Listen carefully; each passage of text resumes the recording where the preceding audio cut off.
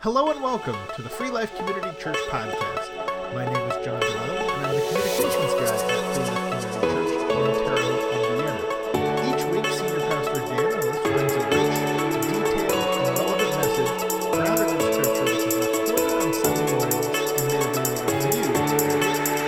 You can find more messages at freelifecc.com or in the Google Play and iTunes podcast. Hey, if you've benefited from listening to these, try to help us out. You can help us out in two different ways. First, you can give us a rating in the App Store. Secondly, share this podcast with family members, friends, and colleagues.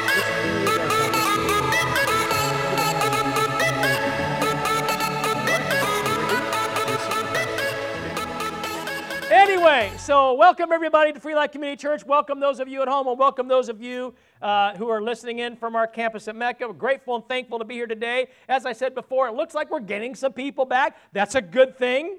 Friends, I have to tell you, there's a lot of things running through my mind. And you might think, we didn't think there's anything in there. But there is, believe it or not. Now, sometimes I'm aging. So because of that, things slip my mind. Anybody have trouble with that? Things slip in your mind? Yeah. I remember one time I'm not going to get into what I was, but let's just say I was in the protection industry.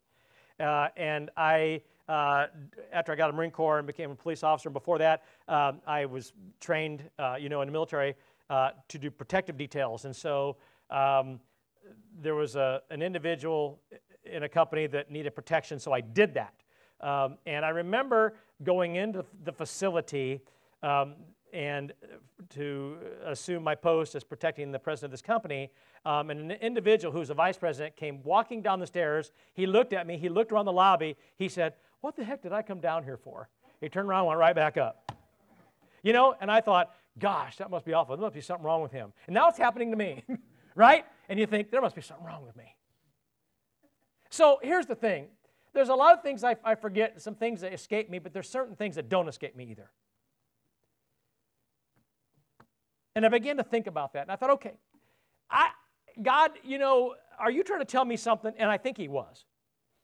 He said, I gave you that sermon series, but you don't have to bring them all in succession. You can skip a week. It's okay. In fact, I'd like you to. I said, okay. And so we are. This is a good message. I like this message. You know why? Because it's a little painful in some areas, but it's really uplifting in others. And I began to think about this, and a song came to my mind.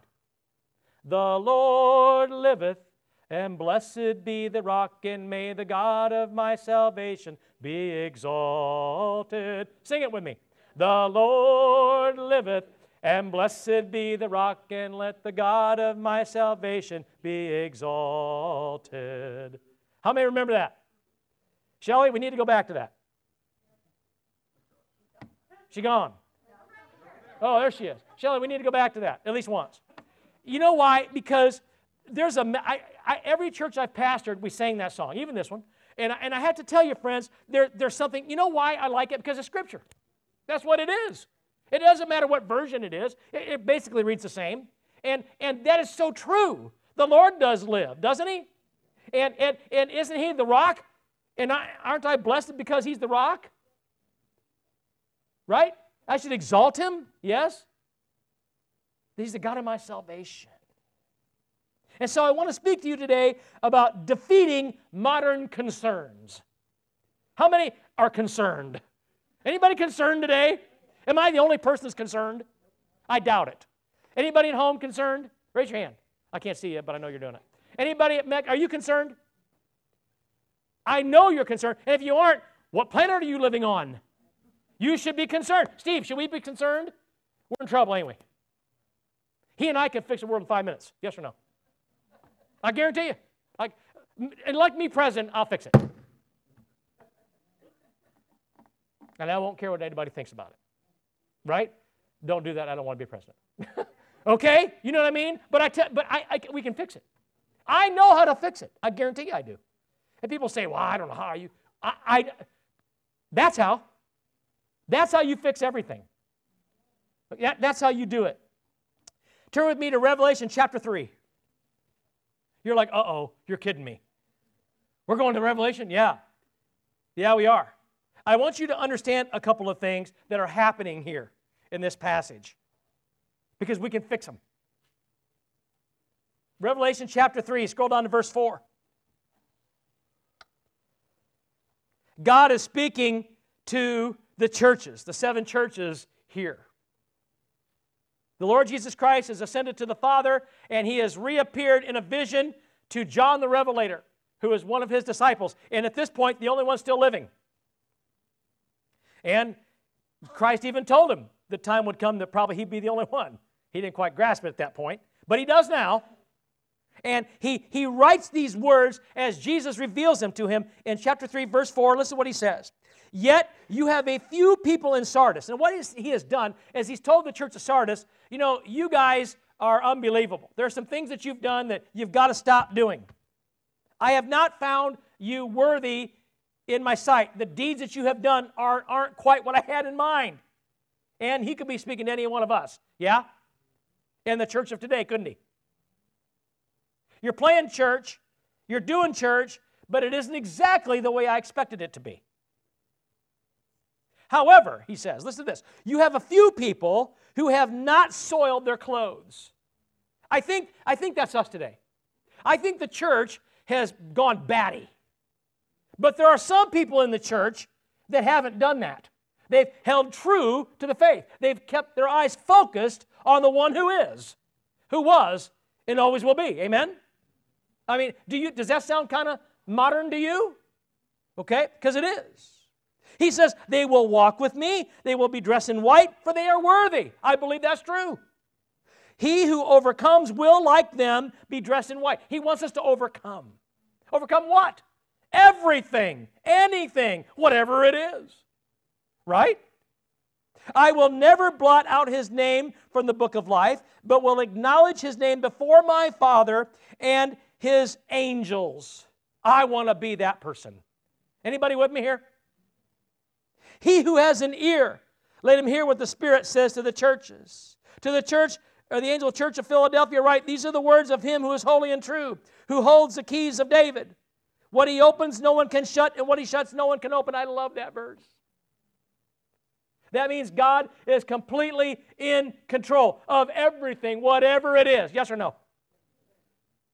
He says, I know your deeds. You better believe it. And when you think you're hiding from God, you aren't. Amen? He knows the good ones, and he knows the not so good ones, and he knows the bad ones. Anybody? He says, see, I have placed before you an open door that no one can shut. And I know that you have little strength, yet you have kept my word and have not denied my name. I'd like to think that that's where we're at right now.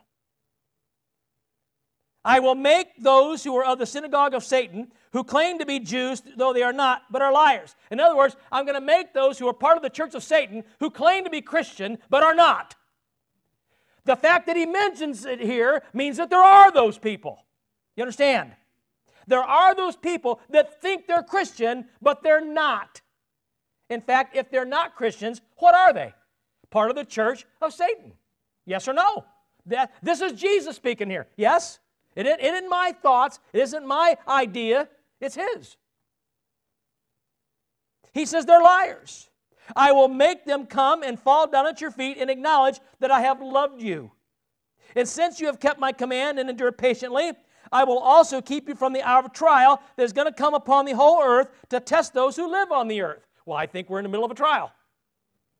And it isn't the first one, and it won't be the last. Agreed? He says, I am coming soon. I believe it. Anyone with me here? Okay? Hold on to what you have so that no one will take your crown.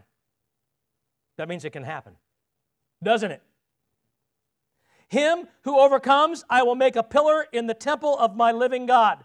Never again will they leave it. I will write on him the name of my God and the name of the city of my God, the new Jerusalem, which is coming down out of heaven from my God. That's going to happen too. Anybody? And I will also write on him my new name. I want it. He who has an ear, let him hear what the Spirit says to the churches.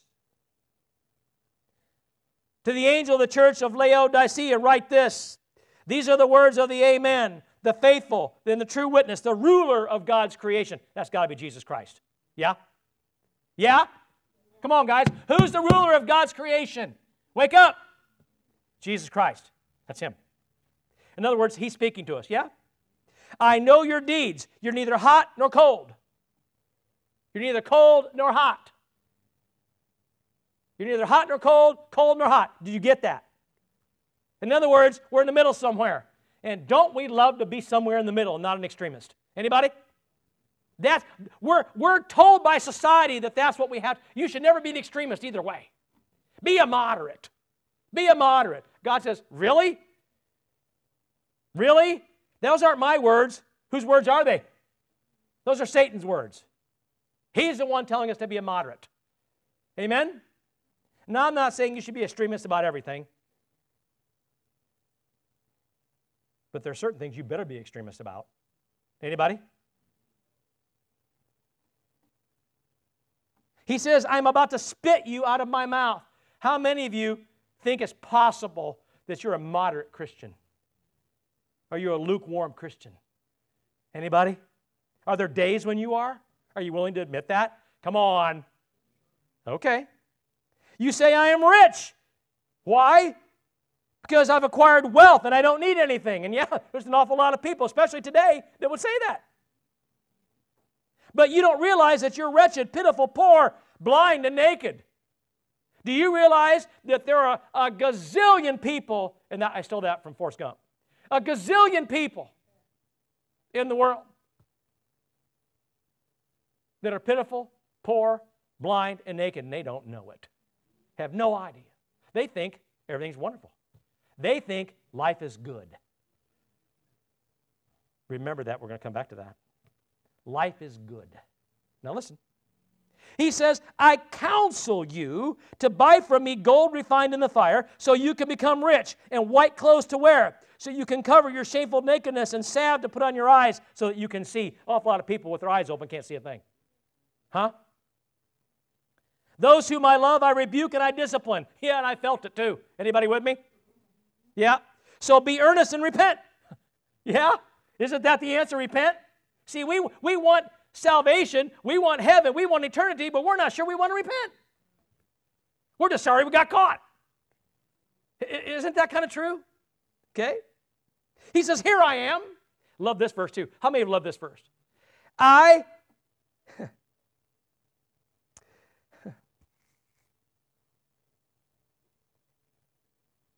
I stand at the door and knock. And if anyone hears my voice and opens the door, I will come in and eat with him and he with me. And I'm grateful that I opened the door. Because for a long time, I acted like I didn't hear the knock. Anybody? Huh? Yeah, you can identify that with that, can't you? Okay? To him who overcomes, I will give the right to sit with me on my throne. I don't deserve that, but I'm going to get it. Just as I overcame and sat down with my Father on his throne, he who has an ear, let him hear what the Spirit says to the churches, my friends. In these modern times, I have heard the sheep bleating over many things.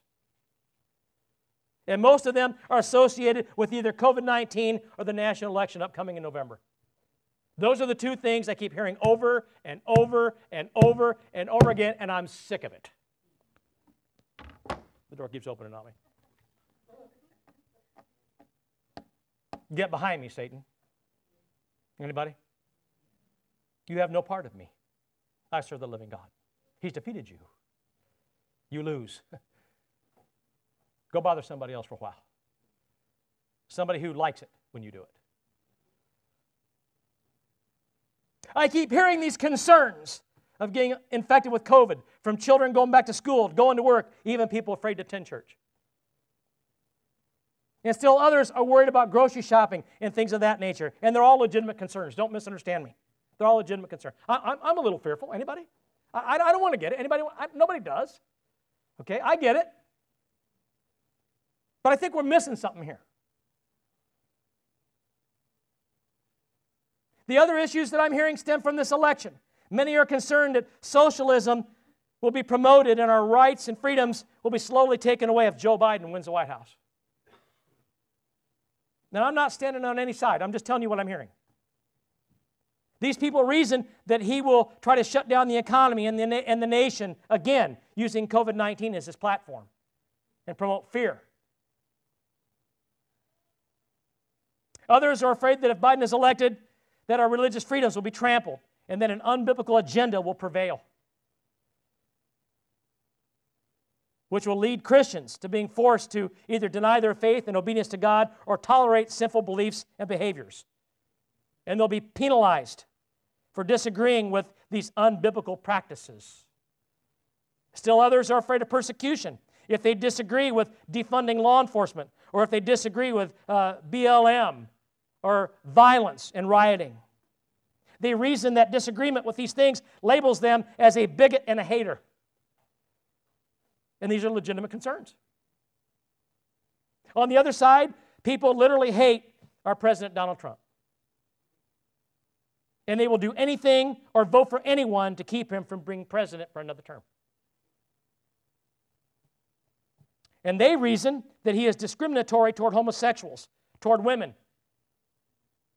and toward those who are seeking abortion. They think that homosexuality ought to be taught in our schools not only as normal, but in some cases championed and preferred. In fact, it happened right here in Big O County. Still happening. They think that God created people that way. They also champion abortion on demand. They basically believe in the rights of a woman to determine life or death with no consideration to the father or to the unborn child. Now tell me this isn't happening. They also believe that those in the United States who are here illegally should be given a pardon and allowed to stay. Along with that, they believe we should open our borders and allow any and all to come in so that they can have a better life here. After all, everyone ought to be able to pursue the American dream, they reason. And it doesn't matter if they do it legally or illegally. Now, and listen, I'm just telling you this is what they believe. They see Donald Trump as a president who will never allow any of these things to happen. They agree with former President Obama that we need to make more allies in the world and not pursue American interests above the interests of other nations. And they oppose any treaties or alliance with the nation of Israel because they believe that Israel has discriminated against Arabs and Muslims in particular. According to them, Arabs and Muslims are not dangerous, and that we should allow them entry into the United States at will and to stop what they consider to be discrimination against them. They also believe there should be no influence of religious belief systems on our government and that a Christian belief system is now outdated, uncultured, and unintelligent. Friends, these things are not in dispute. I took these things right off websites. This is what both sides basically believe. And I'm not telling you I'm for one or the other. I think you know, but I'm not telling you. I'm just simply saying these are the two sides. And this is what concerns people from two walks of life. But here's the thing. Regardless of what anyone personally believes, this whole mess has caused people to take sides. Yes or no? It has divided our nation. It has even divided classes of people, friends and friendships, families, and even Christians in churches. It's no wonder there is unrest everywhere. Dear friends, as Christians, we're going to have to get back to the basics.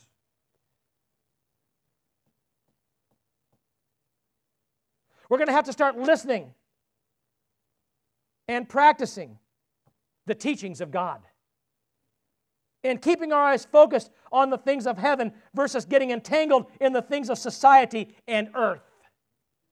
Agreed? I mean, no matter what your belief system on either side of that aisle, you got to believe that. Now, it doesn't mean we're not supposed to care. Not that we shouldn't have opinions about things. And it certainly doesn't mean we should never get involved, because I think God's saying you need to be involved. In fact, I believe that pastors and strong Christians need to run for office, because we'll never change things if they don't. The Wesleyan Church encourages its pastors to run for office. I'm serious. I'm stunned by it, but I think it's great. In fact, we have a pastor out in Nevada who's the sheriff. And we have a neighbor who's a mayor. That's good. We have tons of them on city councils. That's great. Awesome. But here's the thing.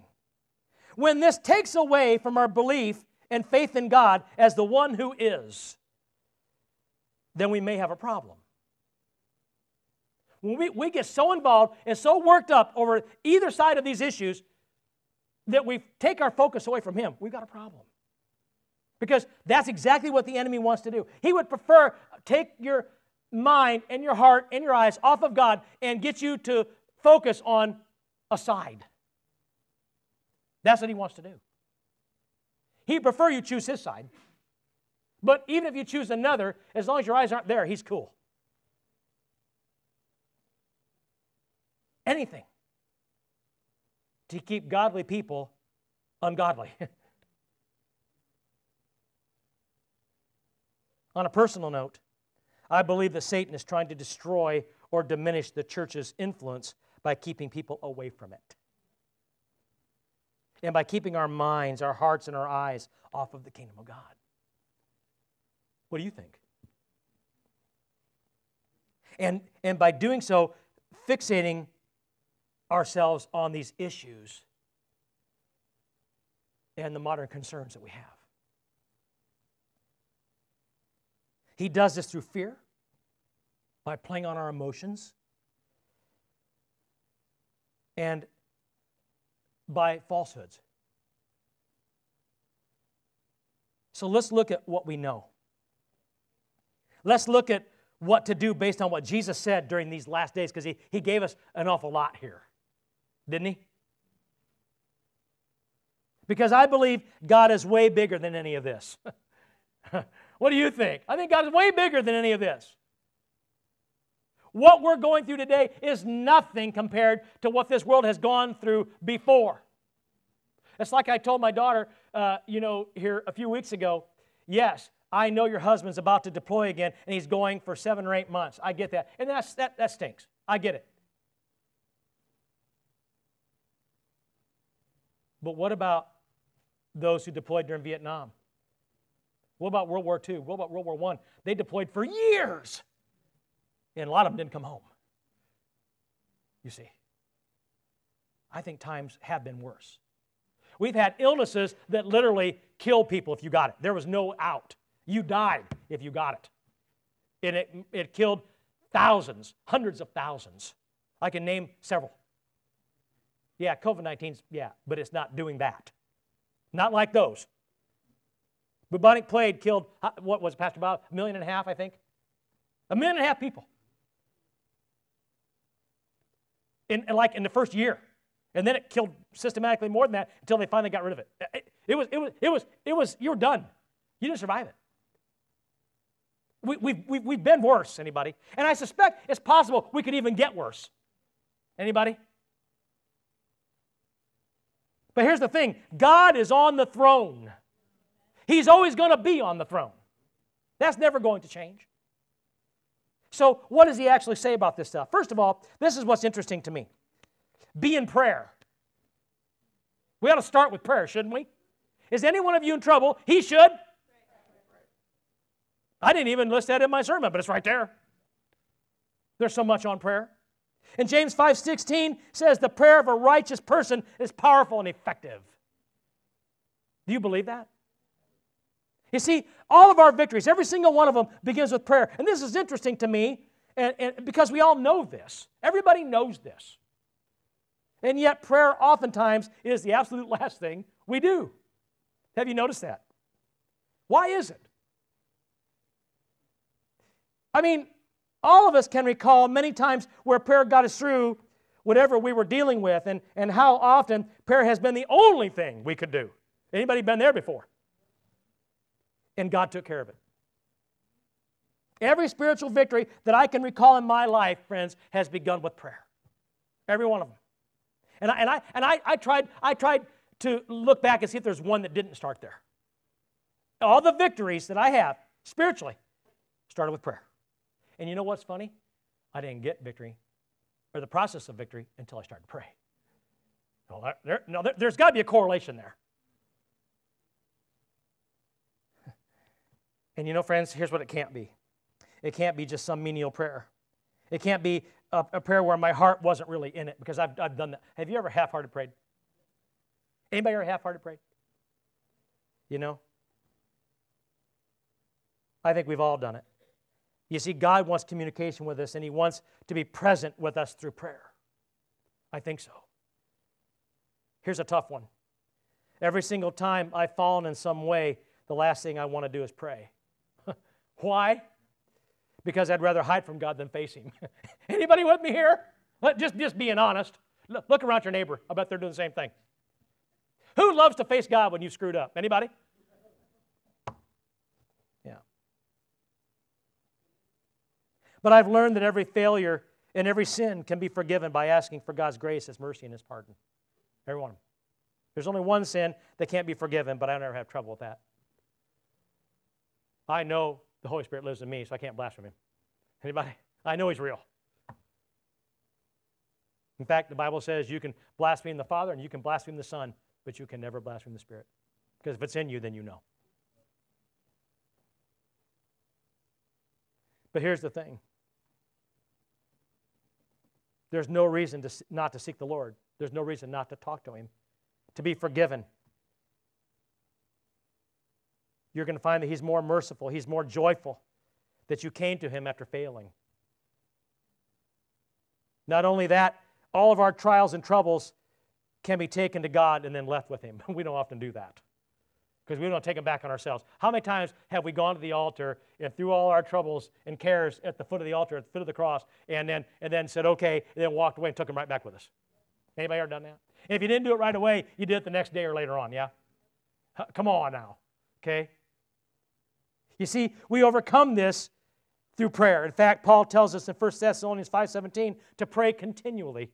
Well, gee whiz, friends, it's awful hard to get people to pray every day, let alone continually, right? It's hard to get some people to pray once a week. I've had people tell me, I pray at least once a week. Good. Let's start. Yeah? Let's be honest. How many of you have gone over a day without praying? Who's done it more than a week and more than a month? How many of you did it at least one time in your life you did that? Mm-hmm. You see the difference, don't you? But when we're struggling, under attack, persecution, having money problems, job problems, family problems, relationship problems, health issues, depression, oppression, and when we don't even know what the problem is, right? We can overcome all of these things, and it begins with prayer every time. Every time.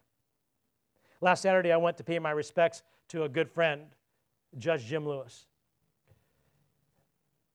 Special guy. Not everybody liked him. But if you got to know Jim, you saw his heart. And I'll tell you something. That man gave his life to this county as a judge and as a director of Vigo County Youth Football.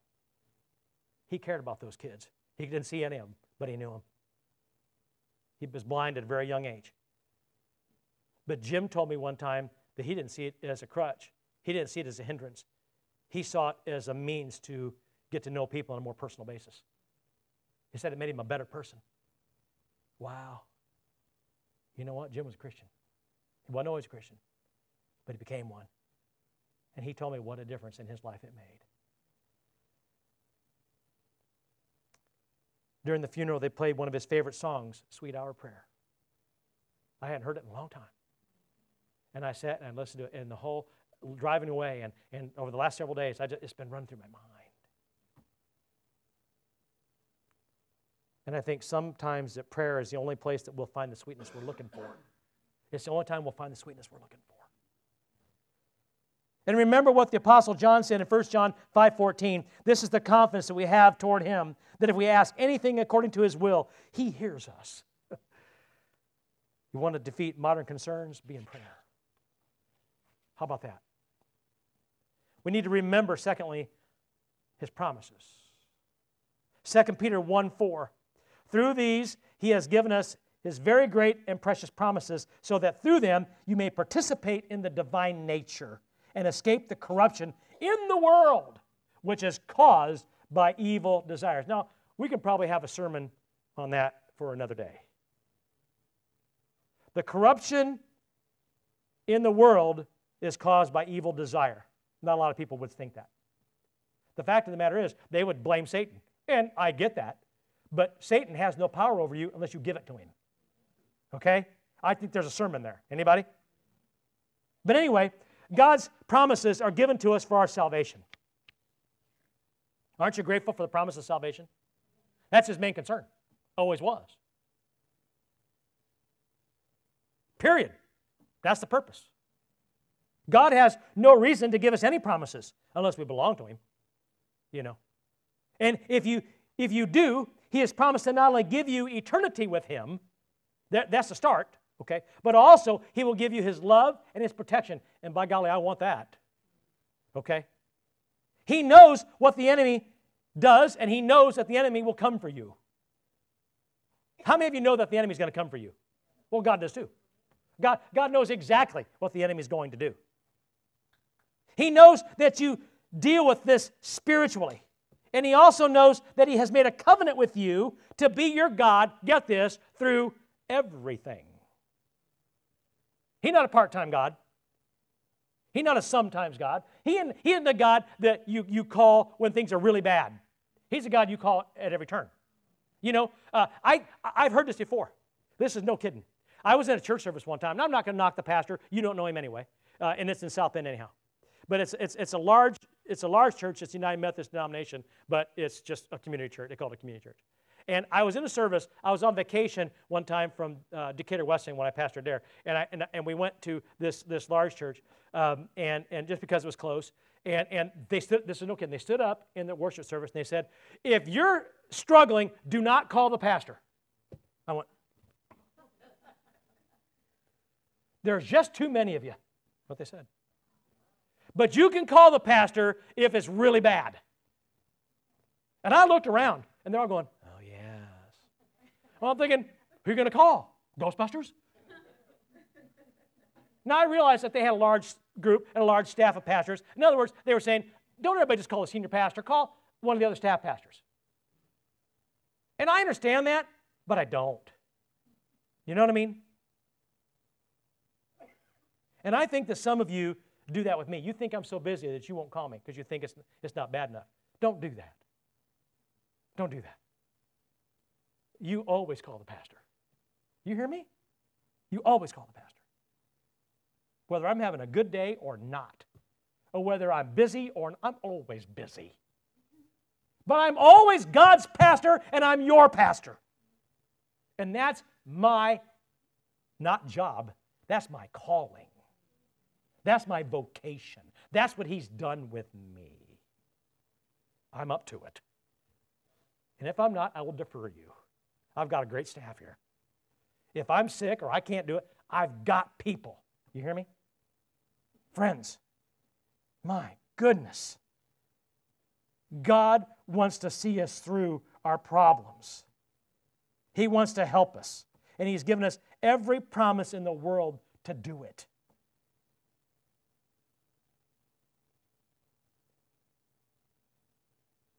When God offered you salvation, he promised to be always there for you, and he has been.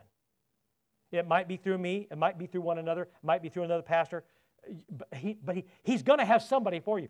You got people. We all have people. You understand? Call on him. He wants you to see it through because he sure will. He'll see it through. You see, the promises are also there for our learning. I never liked school. Anybody not like school? Well, I didn't at first. I found out, I decided in my life in high school that I was a really poor student, and I was. It wasn't because I couldn't get it, I didn't want to get it. There were other things that I thought were more important, like chasing girls, hanging out by the canal in my hot rod, doing things I probably ought not be doing, and no, I'm not going to tell you what they were. Just to say you ought not do it, okay? And I knew how to play the system. I knew how to skip school and not get in trouble. I knew how to not get caught. I networked so well. Let me not tell you that either. But I networked so well that I did things that were able to get me off the hook. And they thought I was in school when I was not. Now here's the thing. Why do I tell you that? Because, first of all, for those of you who think I was always this goody two-shoes, I think you know now that I was not.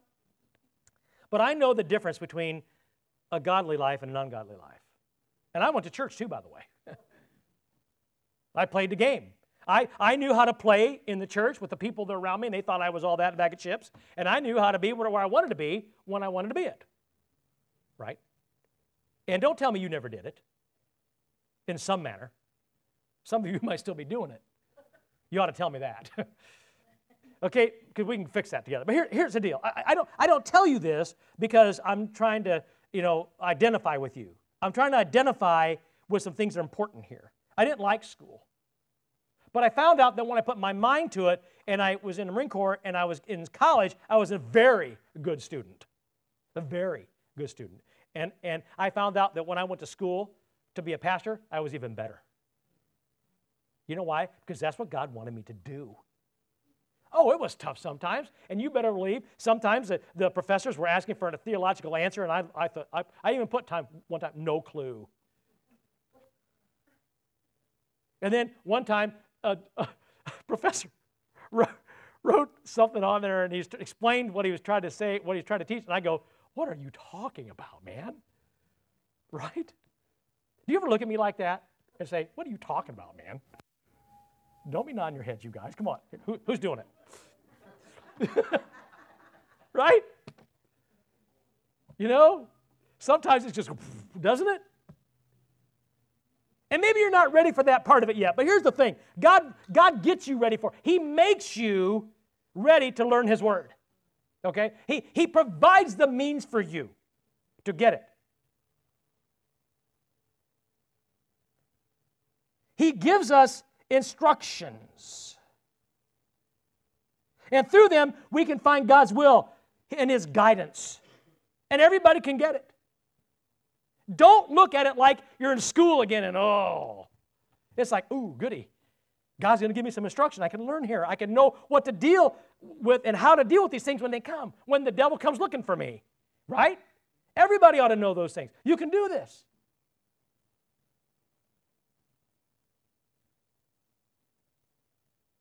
The Bible gives us instruction on specific things, and it gives us guidance on those things that aren't necessarily mentioned specifically. You see, there's the spirit of the law, and there's the letter of the law. And some things are mentioned, and some things aren't. And this is what gets me every time. When someone comes to me, well, Jesus didn't say that. He didn't have to. In fact, it's pretty obvious He didn't need to.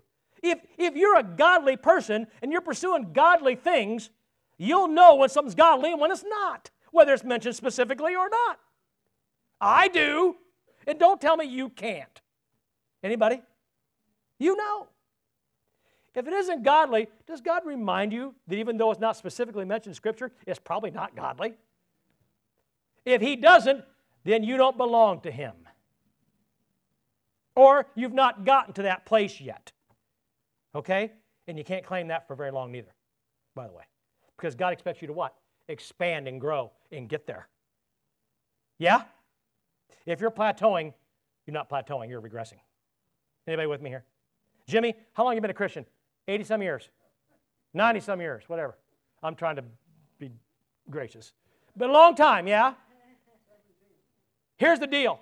Has God ever told you it's okay to plateau?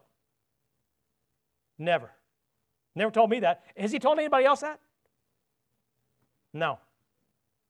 So what does He demand from you? Grow. You see. His Spirit and His intent are all over the Scripture. It's all through it. What He desires is all through it, whether He says it specifically or not. And all of us has the ability to discern not only what Jesus did, but what He would do. And you can't make up your own rules as you go along. In fact, the only time that doesn't match up with Scripture by His intent is when we want a different answer. And believe me, I've wanted a different answer than I had. Anybody ever want a different answer than what you found in Scripture? Anybody ever want a different answer than what the Holy Spirit told you? Yes. But that doesn't make it right. Doesn't mean you can do it. Remember, people want to believe what they want to believe to do what they want to do. We always have. But friends, the fact is that when we're down and out and we don't know how things are going to turn out, remember that God has the final victory and you are a part of it. Remember His promises. Yeah? Be in prayer. Remember His promises. Thirdly, practice patience. This is a tough one. Okay? Come on. If you saw the sermon notes before, you knew that this was going to be a tough one. James 1:4 says, perseverance must finish its work so that you may be mature and complete, not lacking anything. The fact is, as I read that, I think, yep, and most of us lack patience. Yeah, I do. I admit it. I'll put up. I lack patience, but not in the manner you might think. This is strange to me. Do you know that this is probably one of the biggest things we struggle with? I know it is for me. In fact, patience is sort of my Achilles heel. Anybody? Who has an Achilles heel? Anybody? You don't know what it is, do you? It's a saying, okay? An Achilles heel is something that you struggle with. It's not a physical problem. It's something you struggle with mentally, emotionally, or spiritually, okay? Everybody has, sometimes we call them a vice, okay? Everybody has it, but that's my weakness. But it's only in certain things, in patience. Now, I don't like to wait on people, not in line, and certainly not on the road. You can start, don't be laughing, come on. I struggle with it. I repent all the time, I'm telling you. That's my Achilles heel. But when it comes to waiting on God, I really don't seem to struggle there so much. I used to. But I've noticed as I get closer to Him, I understand God more. And because I do, I don't lack patience there as much. Has anybody noticed that? It's called spiritual maturity. Anybody getting there? How many of you got a ways to go, you think? Well, I get it. Okay? But praise God, praise the Lord, praise God, you're going to get there because He's going to see to it. Okay? But patience, You see, God sometimes allows troubles and trials to come into our lives so that our patience can increase. If there's nothing we can do, we just simply have to wait, And of course, we can always pray, right? And we can remember His promises. There's, while you're waiting. Anybody? That's a good way to interject the first 2 points, isn't it? Anyway, we learn patience by waiting on the Lord. And as difficult as that is, we have to do it, and it takes practice. It takes practice, friends. It takes time for an oak to grow or for an artist to paint a masterpiece. Some things can't be rushed.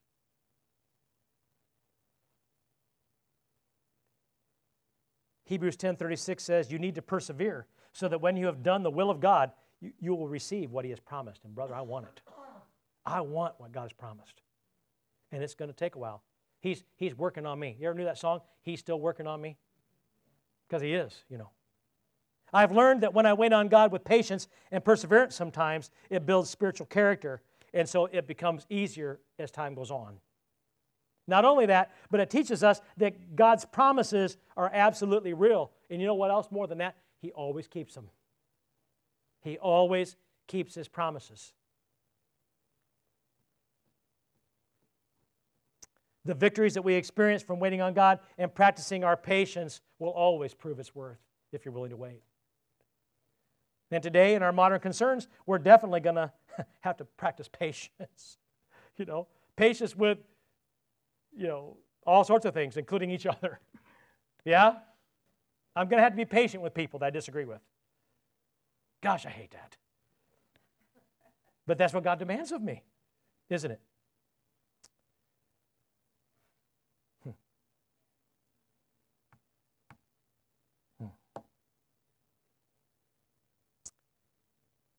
What I want to say about this is this, friends. I'm going to skip around here a little bit. Oftentimes, it seems like Satan is winning. Did anybody ever think that? Does it feel to you like Satan's winning? It appears that evil is prevailing. Have you ever felt that? It seems as though the majority of people who are so godless, so self-centered, so self-entitled, and so self-righteous and self-important, that it seems that they're gaining authority in great numbers. And they're even being elected into positions. Don't get me started on that. But here's the deal. Perhaps they are. Perhaps they are gaining in numbers. Perhaps they are gaining authority. But who put them there? You could say Satan did it. Yeah, because people allowed it. Okay? But it will be for a short time. Because I've read Revelation. I've read Habakkuk. I've read Daniel. I've read Ezekiel. It's for a short time. Not what we consider short, but what God considers short. You see, it'll be for a short time. Because no matter what happens on this earth, those with the Lord have what? Eternity. Eternity. Eternity is an awful lot longer than short time. Isn't it? It's a lot longer than life on earth. Amen? So practice patience through your modern concerns. Amen? Because a good way to make patience easier is to constantly, number 4, praise. Constantly praise. Psalm 150, verse 6, let everything that has breath praise the Lord. You say, I can't memorize Scripture. If you can't memorize that, well, let's leave it at that. Let everything that has breath praise the Lord. Anybody can memorize that. Can't they? Remember that. You see, God demands our praise. How many of you knew that God demands your praise? If you're at home or at Mecca, wherever you are, raise your hand if you know it. Look around. Keep your hand up. Anybody got their hand down? Those of you with your hands up, get with them and teach them. God demands your praise. You need to know that. Because if you know it, you'll do it. And if you won't, you won't. What does He demand our praise for? In and through everything. In, through, and for everything. Doesn't He? 1 Thessalonians 5:18, give thanks in all circumstances, for this is God's will for you in Christ Jesus. Here's the thing. We might not always want to praise because our circumstances cause us not to feel like it. Now look, friends, I get it. You think I'm some kind of superhuman or super Christian that doesn't get that? I do get it. We all get it. I don't care how close to God you are. Billy Graham said he struggled to praise sometimes. Now, I'm just using him as one example. I know for a fact that David struggled to praise sometimes, but he still did it. In fact, he wrote the most of the Psalms, and that's what they're all about. If anybody had a reason to not feel like praising, it was David. Anybody with me here?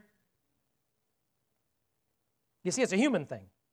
But we have these tremendous examples of people who praise regardless of their circumstances. Not only David, but Stephen and Paul and even Solomon for a time. I remember from the movie Facing the Giants, and Bob, you'll remember this because you're the one who turned me on to these movies. You know, Coach Taylor was at rock bottom. He told his wife one day at the table that he couldn't win as a coach. He said, why can't I win? Like everything else in life, it's me. It's me. I'm the problem. I can't keep good players at my school and on my team. I can't provide a decent life and a decent car for you. Talking to his wife. And like everything else in life, I can't provide you with a child. It's me. I'm the problem. And he sat there and laid it all out. Now listen, I know this is a movie, but I think that I've been in places like that before. I think you've been in places. I think people are in places like that.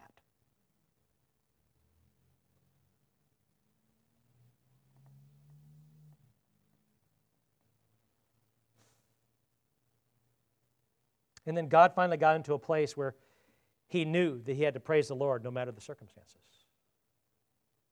See, God sometimes is patient with us too, isn't he? In fact, you could say he's patient a lot more with us than we are with him. You see. And God let him wallow in self-pity for a while.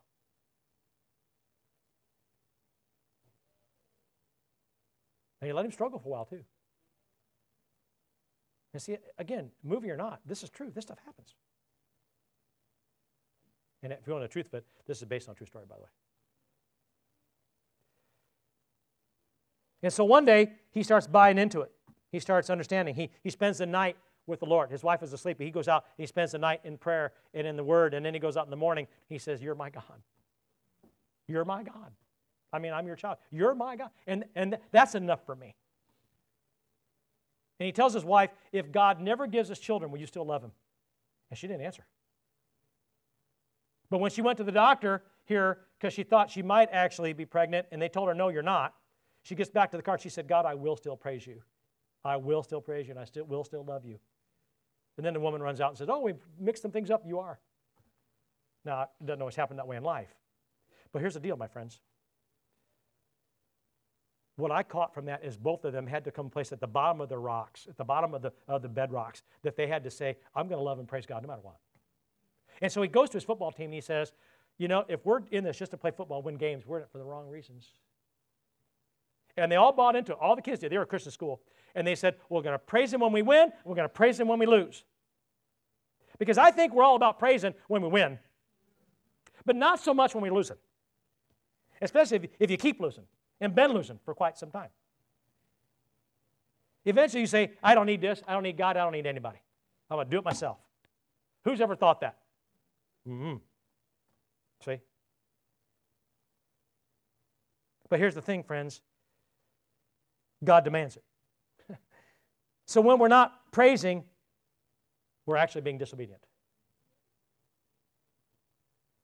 Think on that for a minute.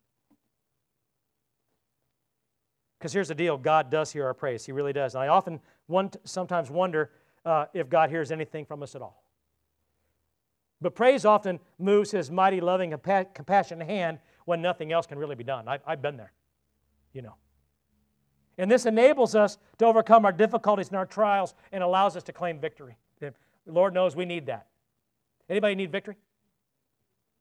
If not today, tomorrow, or sometime. Now, if we want to feel better and get past our modern concerns, we need to constantly praise the Lord. Because we know he's still on the throne, and no matter what happens, we belong to him, not just now, but for eternity. God wants us to praise him because he knows that when we do, it means we believe in him. When you praise God, it proves to us, or to yourself and to others and him, that, he knows it anyway, but it proves that you believe in him, which means you have a reason to praise. I mean, everybody in here has got a reason to praise, don't you? Even if nothing else goes right in your life, you have a reason to praise. And you all ought to know what it is. Anybody listening to this message, anybody hearing this, if you have salvation, you have a reason to praise. If nothing else in your life works out, you have a reason to praise. Amen?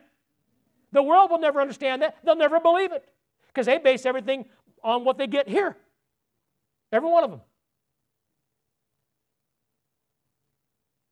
David said it best in Psalm 100, verses 1 to 5. Make a joyful noise to the Lord, all the earth. Serve the Lord with gladness. Come into his presence with singing. Know that the Lord, he is God.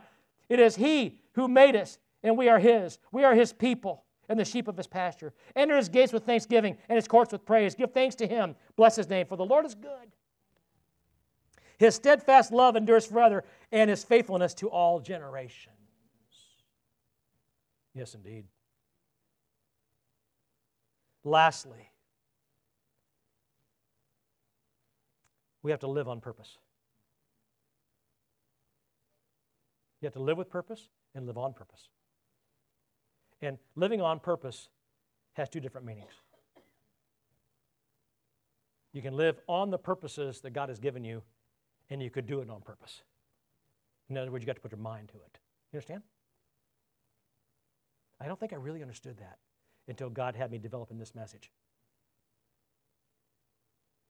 Because there's a difference between the two. Paul tells us in Ephesians chapter 3, his intent was that now through the church, the manifold wisdom of God should be made known to the rulers and authorities in the heavenly realms according to his eternal purposes, which he accomplished in Jesus Christ our Lord. Now let me tell you what that means. Friends, we're going to have to promote God's purpose by, first of all, witnessing to the lost. You understand that? Got to witness to the lost.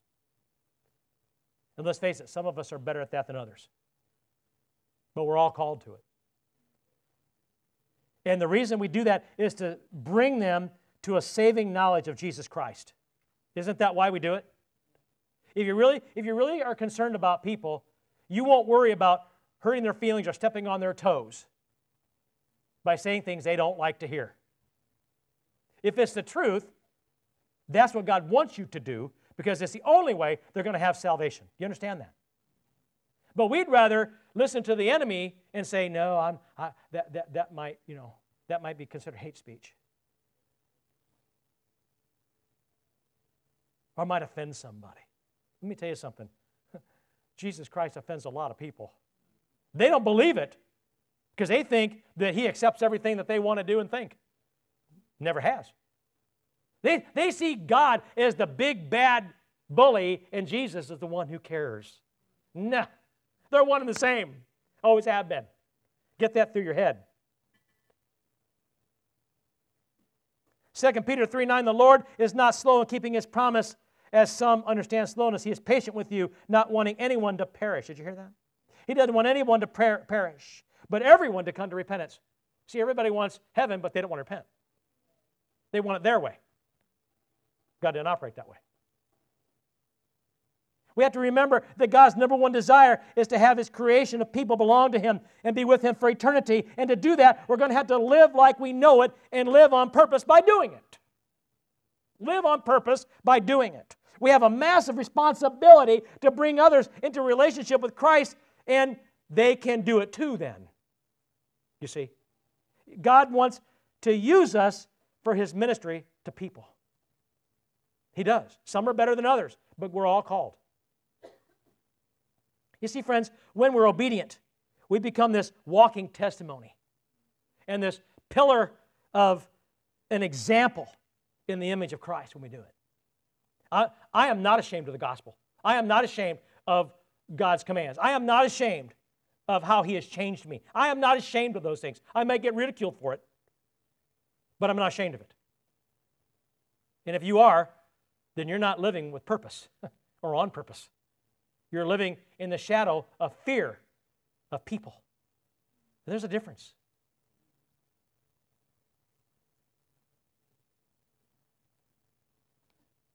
You see, the only way this world is ever going to straighten out or become what everybody really hopes it can be is if it's done through the commands and guidance of God. And friends, let's face it.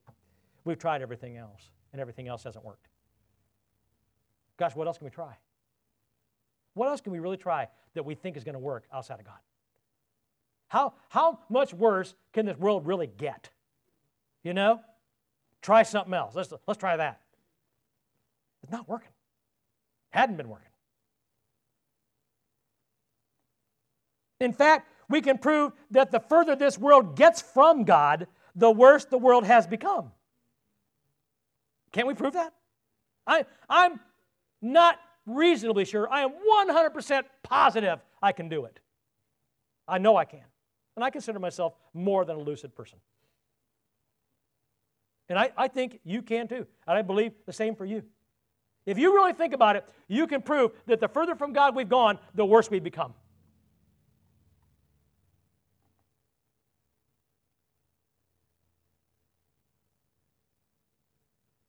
It's happened in the United States as well.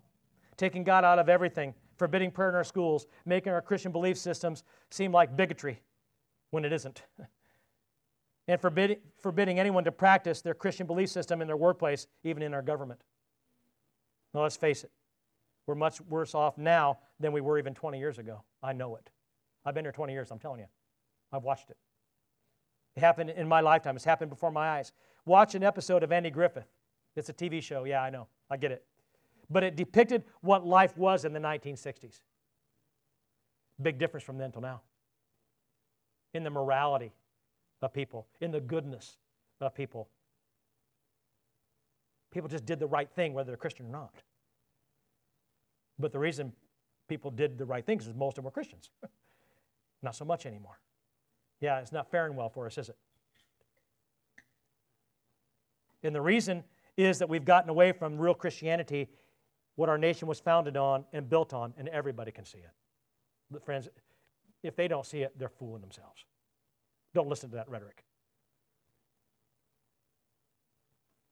You know what else you have to do to live on purpose? Serve God faithfully. This is my last point. Serve Him with your time, your talent, and your treasure. You see, we overcome our trials, and we experience victory by receiving power, by receiving authority, and confidence by working for and serving God. Listen carefully. We overcome by working for God. That's how you do it. If you want to overcome the rough times of life, start working for God. Stop working for things in your own life, even your lives of your kids and yourself and your wife and your husband. You got to do some of that stuff. But friends, it's upside down, it's backwards. If you start living and working for God, He will dole out the time for you to do it with your family, and it'll be the right amount. Because some people have gone haywire in their priorities. And that's where our religious belief system has gone out the window. We're not practicing Christianity because we're not working for God. Because we don't have time for it. And if you listen to Bible Story Cafe tonight, you'll hear me touch on that again. We live life for now, but we do Christianity when we have time. That's a fact. And if you look at yourself, you know it is. Okay? So I'm not going to get into that now. Watch it tonight. Maybe you won't now, but you should. Now here's the thing. This is a Christian way of living on purpose. Have you ever heard someone say, drive it like you stole it? Yeah. There's something I've pursued people that did that. And it's dangerous, I'm telling you. But here's the deal. Steve, have you ever done that? You know, no cop likes to get into a high-speed pursuit, yes or no? Somebody's going to get hurt, I'm telling you. But here's the thing. I think there's some truth in this to the way we live. Why don't we live it like we own it? I made that up. I really did. Why don't we live it like we own it? Because we do. You do. You own it. God gave it to you. You accepted it. It's yours.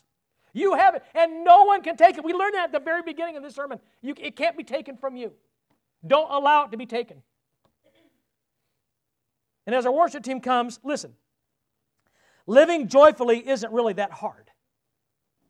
Yes, I know that we're always going to have problems, and some of them have been around for a long time, and some of them are brand new, like COVID-19. Brand new. But there's been others like it, and there's going to be many more like it. It doesn't matter of the time nor the modern concern. There's always been a concern in modern times. But God was God then, and He's God now. He's going to be God in the future until He decides this world is never going to be anymore. And even then, He's still going to be God. You see. He always has been, always will be. And what's amazing is that He's our God. That's what Coach Taylor said. You're my God. Wake up and know that He's your God. That's everything. We're His people. Amen. Hallelujah and amen. Yeah?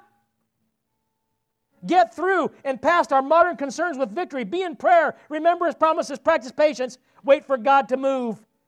Constantly praise and live as a Christian on and in purpose.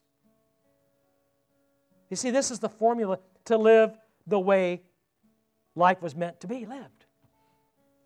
My wife and I were in Nashville, Indiana yesterday, just because we felt like it. Just thought up and did it. Sometimes that's a good thing, yeah? Went down there, got some ice cream, hung out, got an euro, kind of good. Horsed around, looked at people. Went into a t-shirt shop, didn't really want to go in there, but it was air conditioned, so we went in there. No, none of you have ever done that, right? So I went in there, and it had tons of t-shirts with different monikers all over them, but no matter what the depiction on them was, it said, life is good. And everywhere I saw the first one, didn't think much about it. And I went upstairs, and there's all these shirts, and they have all different things on them. One of them had a lady in a convertible with tunes out and said, holding up traffic, life is good. I thought, my wife wanted that shirt, I would get it for her. But here's the deal, okay? All these shirts, no matter what it was, no matter what your walk of life, no matter what you are, no matter who you were, no matter, life was good if you see it that way. And I thought that was interesting because I've seen that statement on lots of things lately, like it's sort of coming back. Remember when it first came out? Sort of coming back. And yesterday, I saw it on the back of a Jeep, and I've seen it on the back of Jeeps a lot. I see it a couple things. You know, it's a Jeep thing you wouldn't understand. Oh, I understand. I just don't like them. But the fact of the matter is, some people love them, and to them, life is good because they like Jeeps, you know, or whatever it is you like, life can be good if you're in it, okay? Now, God must have been trying to tell me something because I keep seeing life is good, and I begin to think about that. Yeah, it is. But it's only as good as it can be when He's in it. That's when life is really good. You might think life outside of God is good, but it really isn't. It's only good, honestly good, when He's in it. Jesus said the same thing. Why do you call me good? Only the Father is good. In other words, the only time we're ever going to be good is when we're one and united with the Father. And He's in our lives by the power of His Spirit. That, my friends, is good. Because the Lord made humankind, and He said it was good. But only when He's with us. That is what makes life good. Thanks for listening to the Free Life Community Church podcast. For more great biblically sound teaching, visit freelifecc.com.